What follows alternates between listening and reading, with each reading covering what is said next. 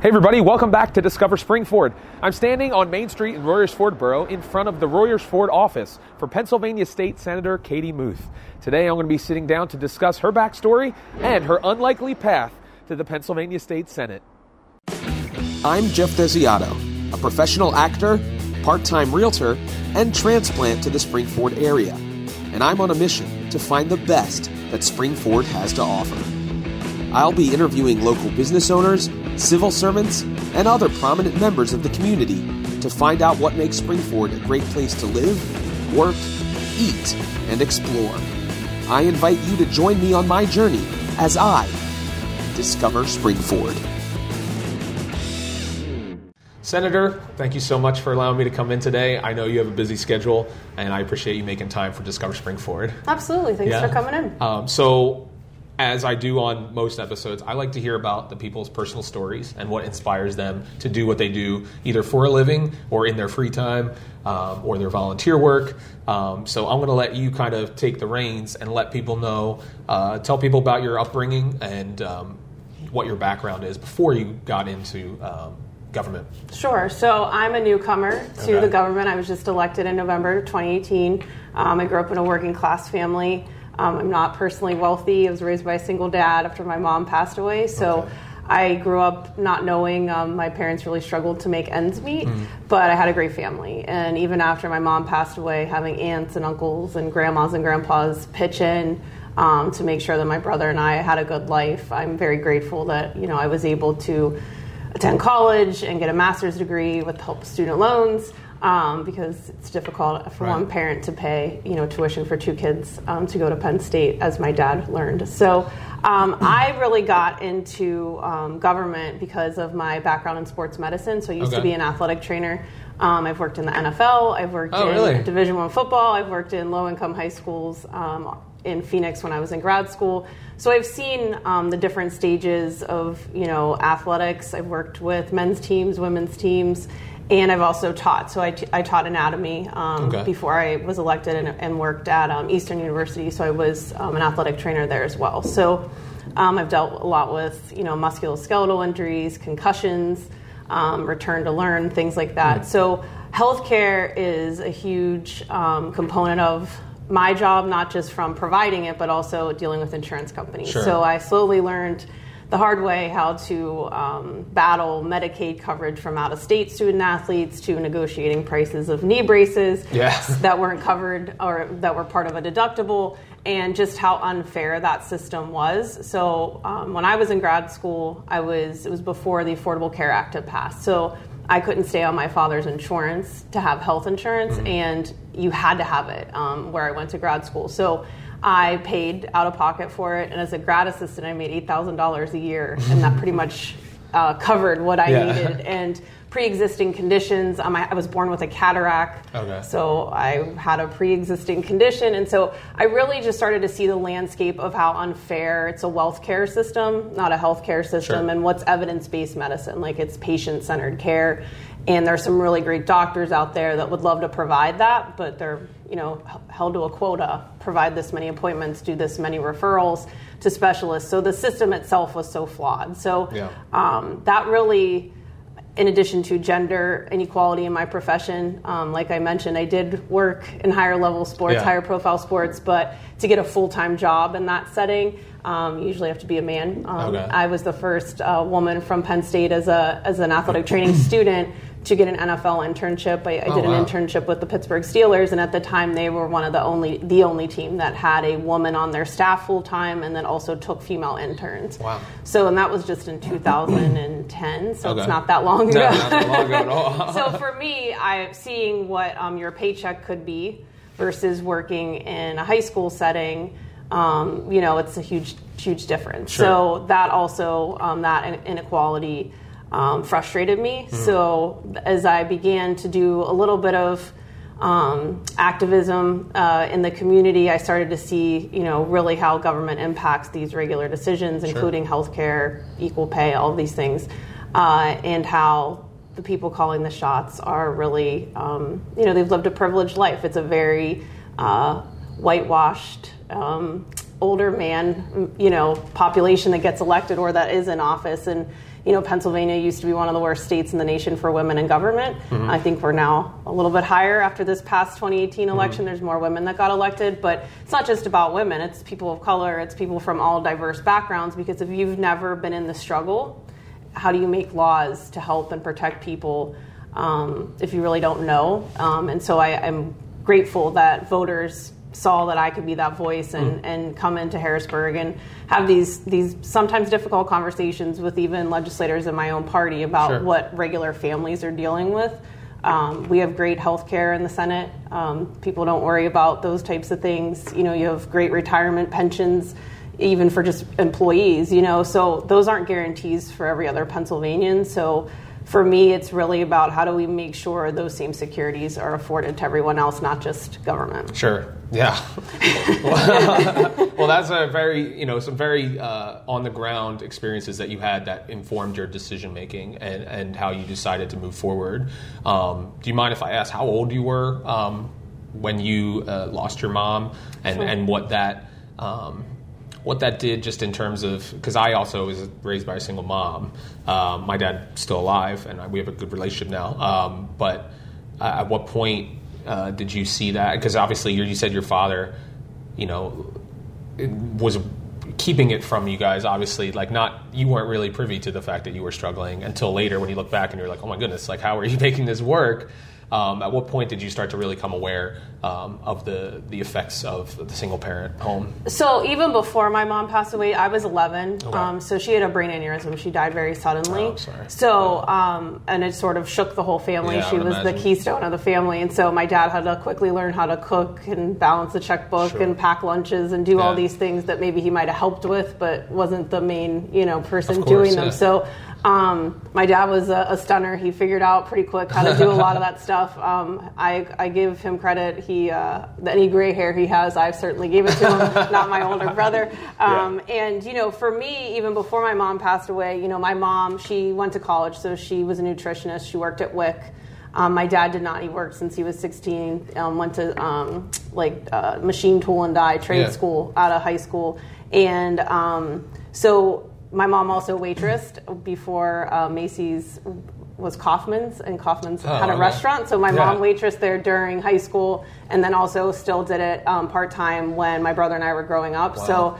So we got really good deals on clothes because she still got the discount. But so working 1.5 jobs, raising 2 kids with my dad who worked full-time, there were times where, again, my grandparents bought my mom a dishwasher for her birthday, and she returned it so that we could buy new winter coats for me and my brother. So things like that I didn't really see then as being such a big deal. And again, I had grandparents who luckily lived down the street from me. And, they watched me for the half day that I wasn't in kindergarten. And not every family has that, right? So my dad definitely... he got a better job after my mom passed away, so it wasn't as difficult from the standpoint. But then as you head into college, there's no way to be prepared, no matter how much you save. And I have no problem paying back student loans. I am right now. But when you have an interest rate that's, 7-8%, you've ended up borrowing so much more than or paying back so much more than you actually borrowed. That we give corporations 1% loans and interest on loans, and here we are giving students these debt sentences that when you, as a master's educated person, I made $37,500 before I was elected to the state senate. So my husband and I are frugal. He also is an athletic trainer. We cut coupons, but it's having those opportunities. And I think, realizing as a young kid, my family really helped make sure that I had those opportunities. And my mom was my, Girl Scout troop leader and things like that. So certainly after she passed away, it was a shift. But, my dad, my dad and I are still very, very close. He's the new government watchdog. He lives in western Pennsylvania, in Westmoreland County, so he'll call me and he's like, "What's the vote on Sunday hunting?" And what's the, so he's definitely more engaged. Yeah, now. That's funny. It's funny. Yeah, with parents especially, I feel like your kids, once your kids take an interest in something, you become the expert in that thing because you're trying to support them and everything. I know way more about Minecraft than I probably ever thought I would or care to. But I still don't know anything. My kids are going on and on about something and stuff. That obviously doesn't have the same ramifications as government, even though they are building worlds there. They are. They're practicing anyway. So are you originally from the Western Pennsylvania area? So I grew up in Delmont, Pennsylvania, outside of Monroeville. So my dad currently lives in Greensburg, which is right on the edge of Delmont. Okay. And how long have you been in this general area? Like so after I graduated high school, I went to Penn State, and then I went to grad school in Arizona, and then when I moved back from Arizona, I've been here now almost 6 years. Okay. Yeah. And you moved to this... I live in Royersford. You live in Royersford. Yes, I live right down by the river. What made you pick... Down by the river. Yeah. So what made you pick, if you don't mind me asking, it could have just been like, the work or whatever, but like what made you set up shop here in Royersford? So my husband and I, when I was finishing grad school, both worked together at a high school in Phoenix as athletic trainers, and then the contract had ended, so we had to find new jobs, and there's not a lot of jobs in Arizona just because there's less universities. Right. And so his family's from the East Coast as well. My family's mostly here, so we really tried to come back here and look for jobs. So he actually ended up finding a job at Villanova, and I also worked there briefly with the women's basketball team for a little bit before I went to Eastern. But that's why we ended up coming out this way. So my brother had lived in Philadelphia as well. So. Okay, yeah, that's cool. As you probably know, I'm relatively new to this area. I grew up in Philadelphia, which is not that far, obviously, but I didn't come from the other side of the state or from Arizona. I've always lived within like a 1 hour radius of Philadelphia, but it's been cool to kind of hear the different stories of the people that I've been interviewing. Some people are like lifelong residents of the Royersford area. Others are, from Chester County or Delaware County, and they've all kind of migrated here. But there's something about this area that has brought so many different backgrounds together, whether it's socioeconomic, different backgrounds and things like that, or just ethnic backgrounds. It's really kind of a melting pot on either side of the river, which is cool, which I'm sure you're probably seeing a little bit now, especially as you're, what do you call it? Grassroots organizing and door knocking and all that kind of stuff. You're meeting a lot of different backgrounds, a lot of different opinions, and you're trying to juggle all those things. But tell me about, at what point did you realize you wanted to get into athletic training? I know I'm going back a lot, but I find that really informs people in terms of like the decision making. Like you had mentioned, that it was what inspired you to want to make a change, make a difference. So what was it about that line of work that kind of originally appealed to you? Sure. So I actually originally went to college to be a teacher and changed my major. And then my grandma and my aunt, so my mom's mother and sister, both got sick at the same time. So I was out of college for almost 2 years where I lived with them, and my aunt had lung cancer. And so I thought I wanted to be a physician's assistant right before that had happened. And then after being in and out of every hospital in Pittsburgh and just seeing the emotional toll it can take. And so I knew I wanted to help people. I just wanted to have better outcomes without dealing with some of the more serious things. So going into sports medicine was sort of the best way in terms of having the best of both. And also getting to work with a huge, diverse group of people. I'm so grateful for all the people I've worked with that have taught me, about their lives, about where they came from. I've worked with student athletes from all other countries. I've been to France with a hockey team. I've just met really great people that, people that were on the practice squad at the Steelers that are now on other teams that I can say, like, that was my first knee rehab or whatever. And so, to see, not just to get to know them from an injury standpoint, but just to learn about who they are and, where they came from. So I'm lucky that, and I think for, I always joke the transition to government is easy because power and money and egos are in high-level sports, and it's also the same thing in the government, but also just, taking care of people. It's this, I'm now doing the same thing, just in a different capacity. Yeah, you're offering a chance to attempting to rehabilitate something that may have atrophied or True, that's a great analogy. That's a great analogy. Like I would imagine too, like you're seeing in professional athletics, it's one of the few arenas where someone can really improve their financial situation, and all of that plays into it. So then you have people who are not used to that type of lifestyle being thrust into it. And then you see some people respond really well, some people don't. So that's a whole other discussion that could happen, is just people wrestling with that, and then they have people that they're trying to take care of that are all of a sudden those people come out of the woodwork that, hey, remember I did this thing for you one time and now you have $6 million, time to repay me or whatever, So yeah, I can imagine, not that you were necessarily counseling people in that arena when you were doing that, but yeah, you're absorbing it. Yeah, you're experiencing that. Driving them around and learning about, listening to what they and their families dealt with, or, if someone was mad about, and you get to learn. And a lot of them, some of the athletes came from really rough upbringing, Sure. so having, family structure was different for each one. Mm-hmm. Some of the more heartbreaking and non-high profile places, where kids just didn't have money to get shoes. They had ingrown toenails from the shoes being too small. So my husband and I go to the Nike outlet. Like, you're just little things that, like, kids can't control. Sure.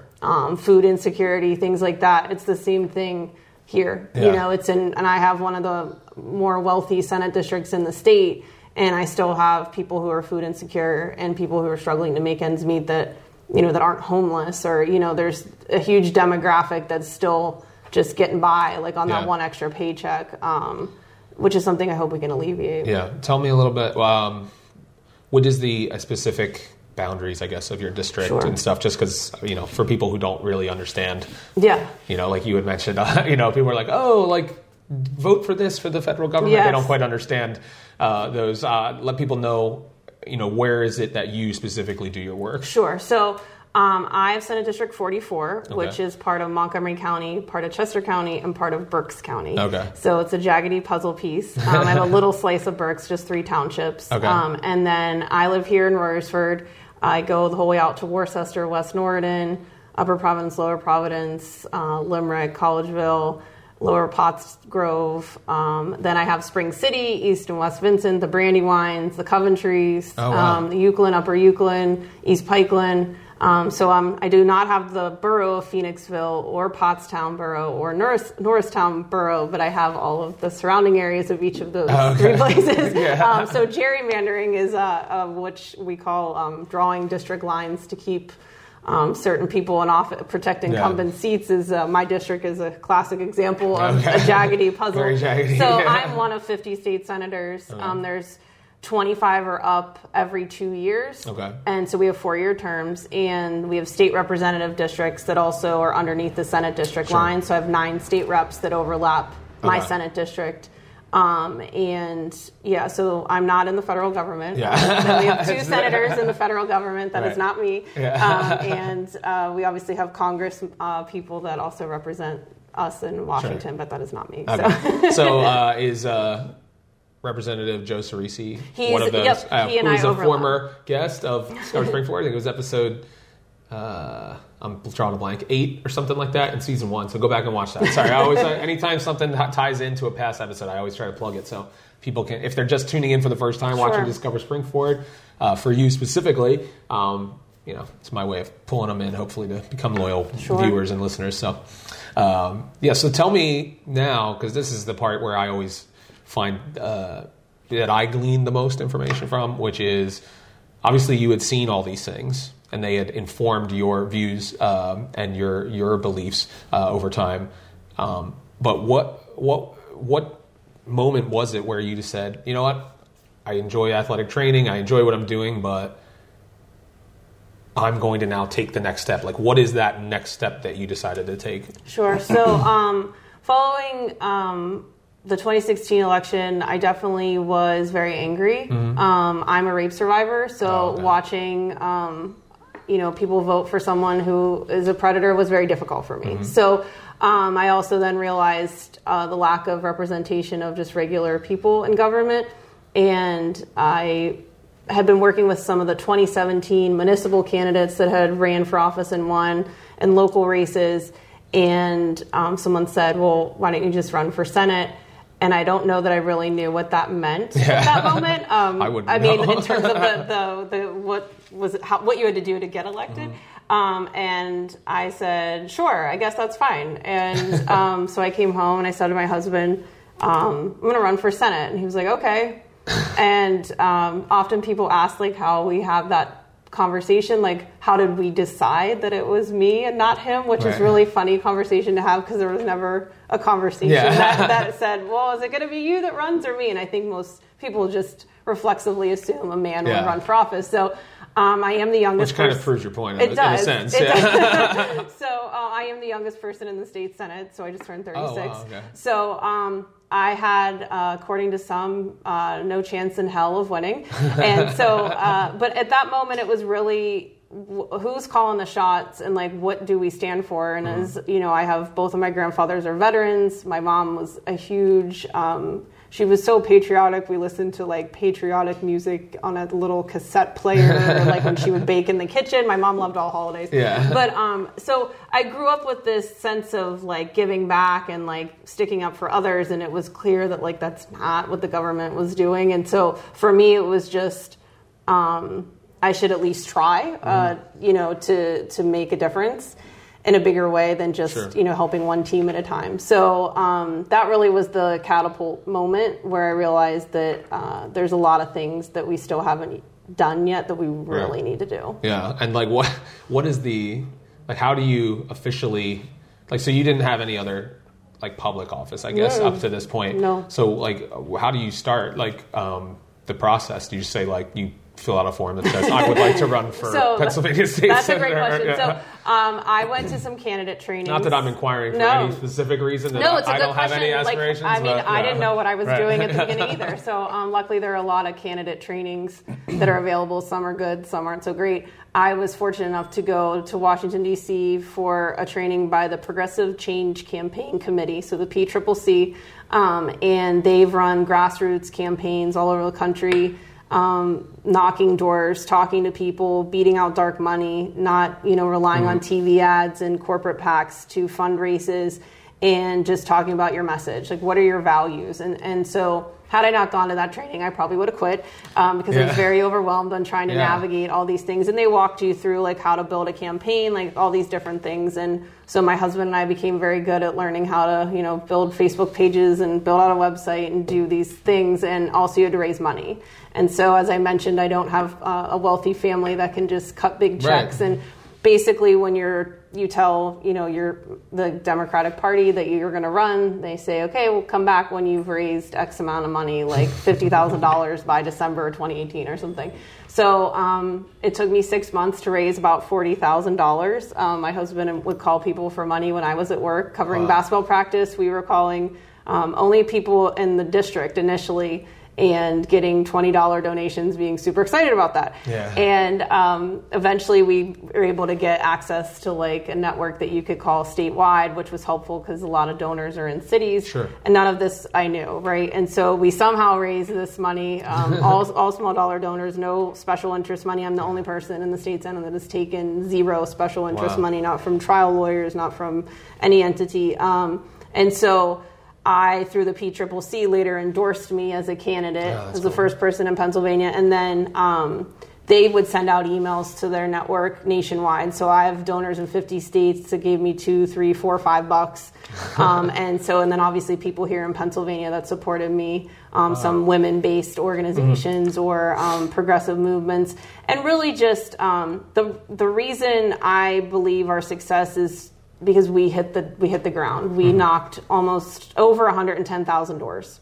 And we talked to voters of all party registrations, not, you know, trying to just have that conversation, you know, and listen to what they were concerned about, get their feedback, and talk about who I was, what my values were or are. And that human connection goes a long way, and most people never have their door knocked on. Yeah. So it sort of catches you off guard, but it's like, hey, I want to hear from you. I want to know, like, what are you and your family dealing with? Yeah. And so that really went a long way, and I'm lucky that I had an army of volunteers of over 400 people to help me do that, because, you know, we really wanted to tell people that, you know, we're not all that different from one another, and I think fairness and transparency and things like that are all things we agree on. Sure. So how do we make government, you know, go in that direction instead of and not talk about things that are so partisan or, you know, polarized that really negate the real conversation. Yeah, I wholeheartedly agree with that, because I think that we focus a lot of our attentions on where we disagree. And and we don't realize. And then just for full disclosure, because this is a good segue, I was raised lifelong Republican. I'm now registered independent. I consider myself a libertarian. So government in general and I have an interesting relationship. I'll just leave it at that. But the ability to come and sit and have a conversation and get to hear somebody's heart about why they do what they do is so lost. And it's very inspiring just to hear. That's why I love doing these conversations, because it's so many different people, so many different viewpoints, so many different backgrounds. But you get to the heart of the message, which I think is what is lost. Sure. So I appreciate you sharing so much, just to hear your heart and what led you to get into this arena, because it's ugly. The world is dog eat dog. I don't know what the political world is. It's probably more like lion eat lion, or whatever the worst beast you can think of is. Can you this is just a question coming off the top of my head. Are there any specific things you think of? You may get this question often, but what's the most different about doing what you're doing now, than what you expected, I guess, or how different is it than you expected? Because there's nothing really that can prepare you until you're doing it. But is there anything that stands out that on the top of your head, that's really different than what I thought it was going to be? I guess maybe naively, I thought that with new people in place, not just myself, but there were 5 other Democrats elected, and there's some new on the other side of the aisle too, that there would be some efforts to coordinate ourselves. And I think, and it may just be because Democrats have been in the minority in Harrisburg for so long. Before the 6 of us came in, there was just 16 of them. So you really are on defense.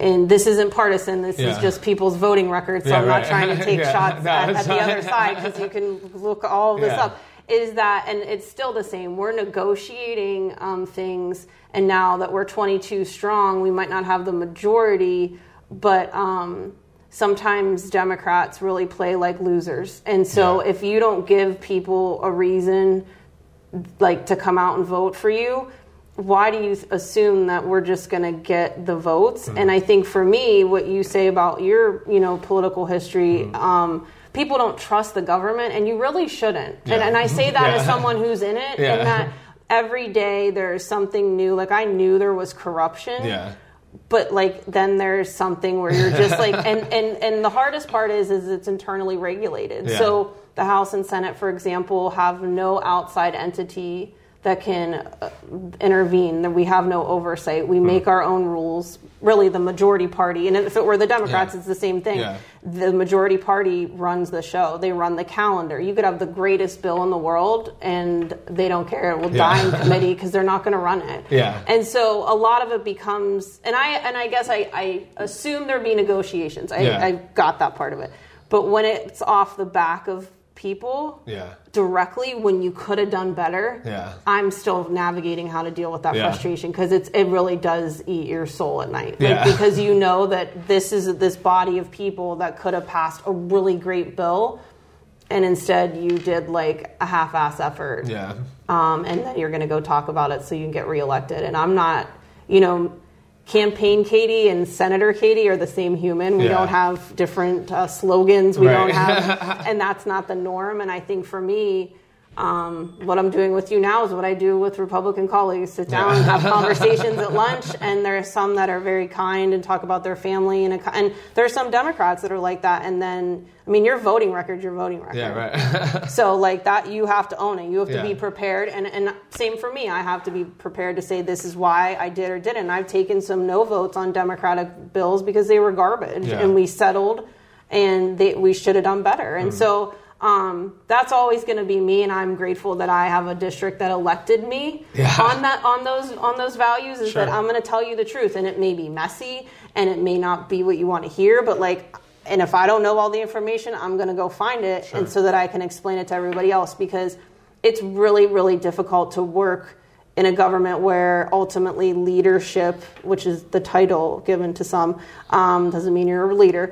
But, they call the shots. 9 men essentially decide the budget in Pennsylvania. The governor and leadership from both chambers, from both parties. So it's when you're a state senator reading about a charter school getting written to the public school code in July in the Philadelphia Inquirer, And even though I voted no on a really crappy budget, and I read everything in that budget, everything. My staff is amazing. We're all new, but we go the extra mile. We're up researching things. We don't want to make an error. We don't want to be the status quo office. And so when you're reading things like, well, how the hell did that get in there? I'm a sitting senator and I didn't know. And that's really frustrating. So when I say I understand where people come from by not trusting the government, I'm right there with you. And I'm hopeful that, with new energy coming in, that we can change that, because it really does not have to be that way, and it wasn't designed to be that way. Government should protect and help people, not cut deals and and do the shady business. It is very frustrating. Sure. So as we wrap up, what has it been like in the public eye? Obviously, when you get elected. And you've experienced this for a specific political party, people assume that you walk the party line, you hold to every value that every other Democrat or Republican has, and then people label you, and they, who knows, we'll probably maybe get some negative comments below this video even. And just so, I'm not taking a political stance here by interviewing one party or another. It just so happens that she was fortunate enough to approve my interview. I'm seriously willing to sit down with anybody. But that's the beauty of it. I represent the whole district. It's not just Democrats. Yeah, exactly. And so, unfortunately, in a two-party system here in Pennsylvania, running as an independent is very difficult. But when you think about where we're going, if it's the truthfulness of both sides is really what we're fighting for. Just this total revolution of changing the game, and I think that's why this district, although it's gerrymandered and I have scattered all over the place, I love this district. I love the people in it. They're very nice to me. I might have accumulated a handful of non-fans or trolls, but they can't say that I'm not accessible or that I don't want to have those conversations. So I appreciate you taking the time, because it's not a problem at all. No matter who you are, whether you voted for me or not, I still have an obligation to be a public servant. And you can take. I'm sure you're learning this, that the trolls are going to be there regardless. I mean, you could literally turn around and change every view that you had, and you would still, the same people would still have a troll. And something as innocuous as doing a local interest web series, creates trolls, which is kind of hilarious. It's it does. Because there's people in their basement somewhere with a keyboard ready muscles. To go. Yeah. So, but I guess as a family person, you have to concern yourself with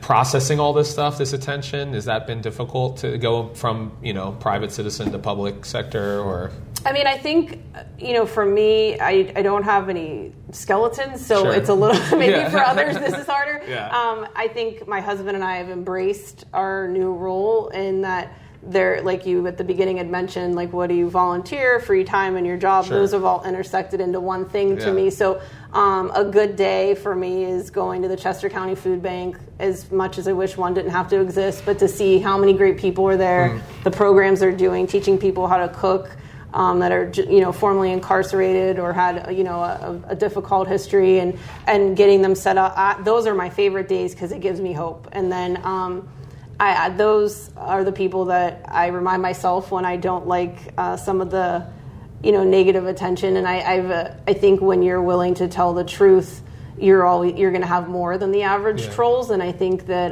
that's something that I can't compromise on, because if I don't do that, then I'm not me, and I'm not doing what I said I was going to do. And I also don't know what else I would do. I don't know that sitting in discontent and just being angry and sitting there is not someone who wants to change it. I feel like I'm enabling that status quo. So for me, being in the public eye, most of it has been really positive, again, minus the trolls, which I've now, censored myself to social media check-ins every 2 days or something, and have someone screen my page for things, because it is, you don't want to read bad things about yourself. It can be, but at the same time, feedback is helpful, and if there's a certain issue that's coming up, and most people have come to me, even if we don't agree on something, with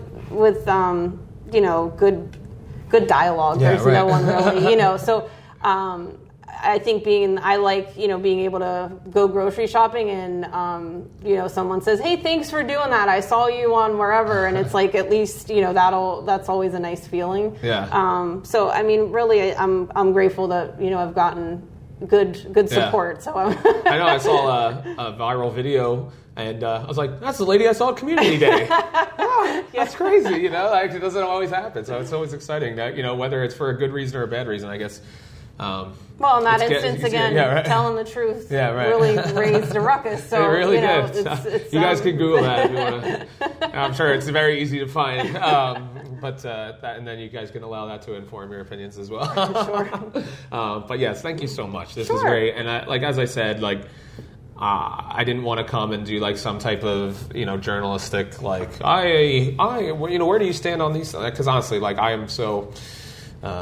We can have part 2 on that. Yeah, right. If you really want to get into it, yeah. Because I'm sure we would find every point to disagree on this or that or whatever. But I just love hearing people's hearts, because that's where that people are coming from. Whatever you may disagree with, whatever the thing is that they're deciding, but to hear why they're deciding it, and that there's a thought process and a love and a reason behind it. I think it's you can't argue that. You really can't. And I, there are so many things that I could tell you why I feel this way or that way on a particular issue, and it's the truth that I've come to experience and live. And thank you so much for sharing your experience, because Absolutely. I think that really informs who you are as a woman today, and how you've gotten to the status that you've received, and hopefully, depending on what your aspirations are going forward, This is it. There's more than enough work in the state I can Senate. Imagine. Yeah, lots of work to do.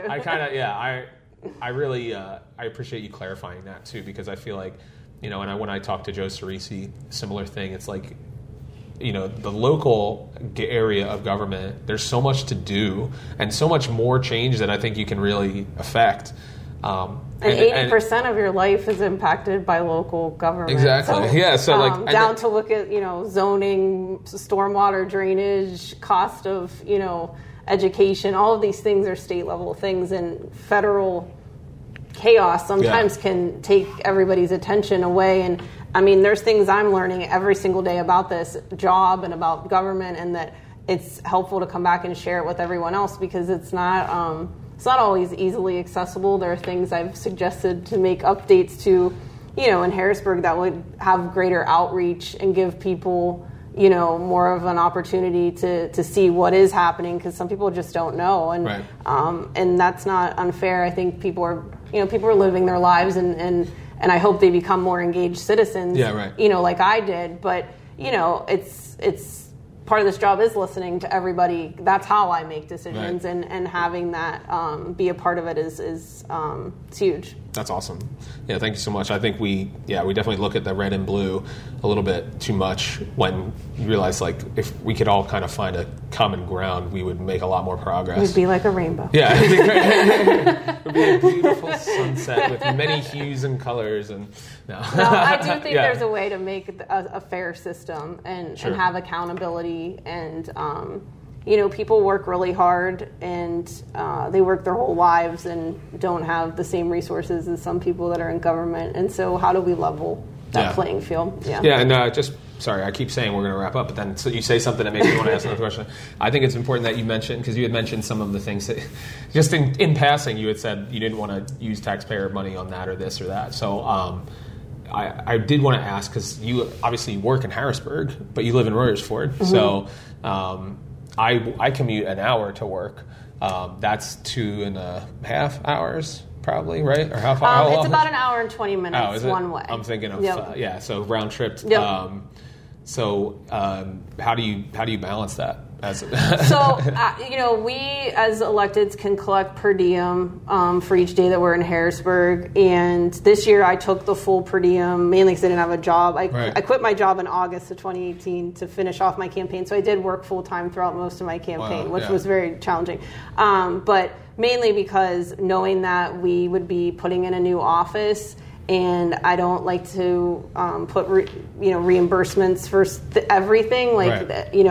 You get every senator gets an office, and I really pushed to be as frugal as possible. Some of our furniture up front is from IKEA. We don't need mahogany tables and all these things. And it's great that we were able to renovate a place that had been vacant for a really long time from a revitalization standpoint. But I actually don't stay in a hotel when I go to Harrisburg. I stay in an apartment with another state representative so that we're not spending that much money every night as a hotel. So we just pay a monthly amount in rent. And it's actually the in-laws of another state representative who live in Harrisburg, and they have an apartment off the back of their townhouse. So we live there, and it's right across the street from the Capitol. Oh, nice. So it's very convenient. So, and we have other, elected stay over if they came in early or, stay an extra day. So, and we really try to carpool and do things like that as a staff, because, it's not just me driving around. We have a staff part in Harrisburg here. We have remote office hours. So